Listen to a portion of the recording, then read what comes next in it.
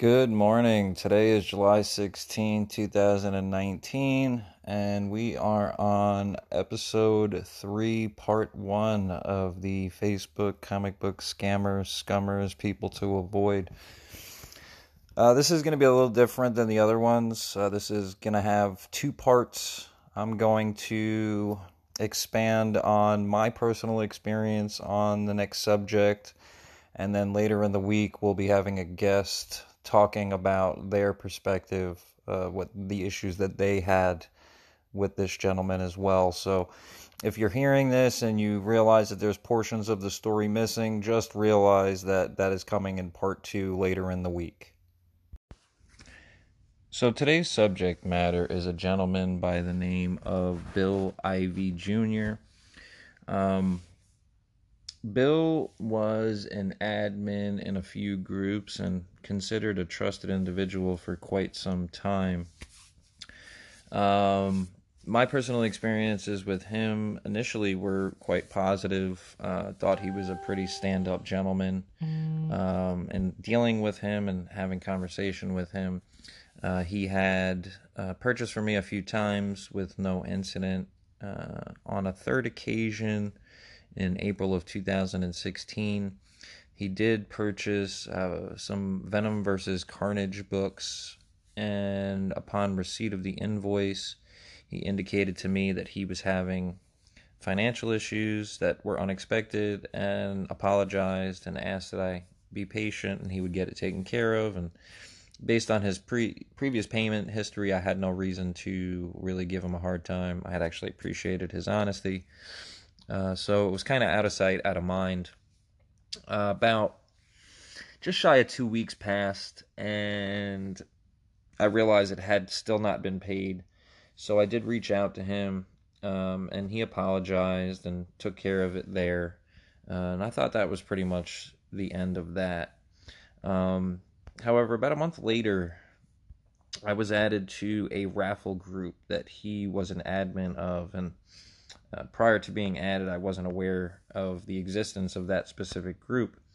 And my natural curiosity got the best of me, so I did, in fact, start searching previous posts during the period of time that Bill had claimed to have financial issues to see if he had been participating in auctions while claiming that, he did not have funds available to him, and did in fact come across several instances where he had in fact participated in raffles pretty much through the entire time that he claimed to have financial issues. So basically, it brought to my attention that maybe this isn't an honest gentleman, and definitely did make me realize that I would not trust this guy as much as I had previously, just based on that. Now, on the previous video, I had mentioned the incident with Guy Schwartz. Bill was actually the admin that had run the book for Guy, unbeknownst to me, and also was the admin who ended up mediating that specific issue, just because of the fact that he was the one who had run it and obviously had previous dealings with Guy. Now, I just found it interesting that not too long before that, there was a similar issue with a damaged slab that involved another previous name that we've heard before, David Olvera. And Bill did, in fact, hold David accountable and made him pay, to correct that specific issue. And strangely enough, didn't hold himself to that same standard or hold Guy to that same standard when our issue arose. I just found it weird that you would be allowing him to do a postal claim instead of paying me and then trying to do a postal claim. And the other thing I found interesting about it is I was still in possession of the slab, so I'm not quite sure how you would prove damage to the postal service when I'm still in possession of it. And I was never asked for, any additional information in regards to the issue. So I just felt like Bill was the one that kind of escalated that beyond what it needed to be. Had he held him to the standards that everybody else had been held to, it wouldn't have escalated to that point. He would have made him pay that day, and that would have been that. Shortly after that was out in the open as far as the issue itself, Bill did in fact step down as an admin there, And we did have conversation about that and also the incident with Guy. And he made a statement to the effect of that he was surprised that that Guy had not responded, because in the past, when there had been issues, that Bill was the only person that Guy responded to. Now, obviously, my takeaway from that conversation was, wait, so you knew he had previous issues and you've had to step in to get him to make resolution, but he's still participating in this group and you are still hosting books for him? Just didn't make sense. But when you think about the whole money talks, bullshit walks mentality that I've said is consistent with most people, it starts making more sense in that context. So Bill also was an admin for a buy-sell trade group by the name of Nick's Auction House, which at one point was a secret group. I myself had run several auctions there, which is how I had interactions with Bill. So in December 2017, a post went up by a gentleman by the name of Jason Folks, basically a call-out post against Bill, stating that he had paid for a signature opportunity for a Force Awakens #1 variant. It was a Neil Adams variant, and that he had, as of December, 6 months later, had not been receiving responses nor receiving, obviously, the books. So on that post, several people did, in fact, jump onto the post and acknowledge that they also were having issues getting in contact with Bill. So Bill did jump on the post to try and do damage control, basically stating that there were several factors that were unexpected, yada, yada, yada.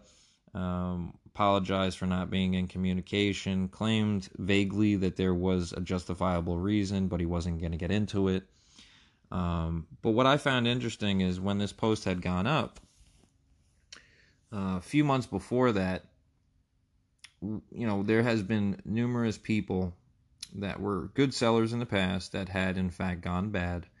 So that specific group, Nick's Auction House, had taken a proactive stance, stating that, no matter what your reputation was, that you were going to be scrutinized. And in fact, interestingly enough, Bill happened to be the admin that went out of his way to post up that statement. Now, to read it to you verbatim, it was, "Good morning, Nick Heads. I wanted to take a few minutes of your time and give a friendly reminder. You see, quite a few of us around here have been around a long time. We've built a reputation as people you can trust. That can be a false sense of security, though. We've seen scams in the community over the last year that are shocking. Some by people with great reputations, some by people who hit quick and left. Either way, it's got everyone on guard. No matter your reputation in the group, you will be scrutinized. We all understand that things can happen, but communication must be maintained. You cannot leave your buyers wondering what is going on and fall into the trap of, they will be fine, I have a great reputation. It doesn't matter it's a $5 book or a $5,000 book. If you sold it, keep in contact with the buyer until they receive it. If something comes up, tell them. If there's a delay, keep in touch with them. When you don't, people start to wonder what's going on. They panic. Next thing you know, your reputation takes a hit. Then suddenly you find yourself removed from groups and you take more of a hit. All this happens and you weren't scamming anyone. You just failed to communicate. Be careful. Communicate. Building a reputation takes time. Keeping it is constant work." He then tagged the other 10 admins of the group.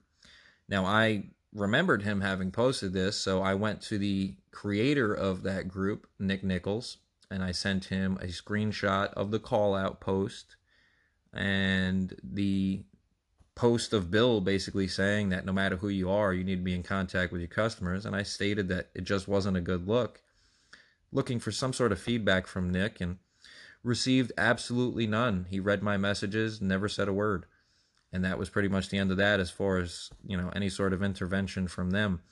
The post was, from my understanding, voluntarily taken down by Jason because of being able to be in contact with Bill. But I did take screenshots, and I did include those on the comic book disputes and issues post that did in fact go up about Bill later on. Now, Bill, at that point, after there were several instances where I would call out not only Bill, but that specific admin team for consistencies or inconsistencies in how they handled things. There was another day where a gentleman that uses the name P. Tom Morales had posted complaining about people bidding in auctions and not paying. And P. Tom actually to this day has an unpaid invoice from me. And I just found it ironic that he was complaining about non-payment. So I posted a copy of the screenshot, basically showing that it was unpaid. And I said, yeah, it's frustrating when people don't handle their responsibilities, right? That gentleman got very aggressive, but what was funny is Bill jumped on the post to defend him, saying that it was an oversight and that I should have been more understanding. And I just found it weird because it happened to be a friend of Bill's, and any other member would not have received that same courtesy. But that's a consistent thing with that group. It's always, everybody else has to do a certain thing, but the admins can kind of get a little bit more leeway. And these aren't the only instances. There's numerous recorded instances of that occurring. But I did take it to PM with Bill, and I basically called him out on it, saying, it's just weird that when it's your circle of friends that there's a completely different standard to be held, including yourself, when you were not keeping in contact with your customers. There was no action taken against you. You never stepped down as an admin, nothing of that nature. So at that point, obviously, our relationship became contemptuous because I was no longer hiding the fact that I believed them to be all full of shit when it came to how they conducted themselves as opposed to how they expected others to conduct themselves.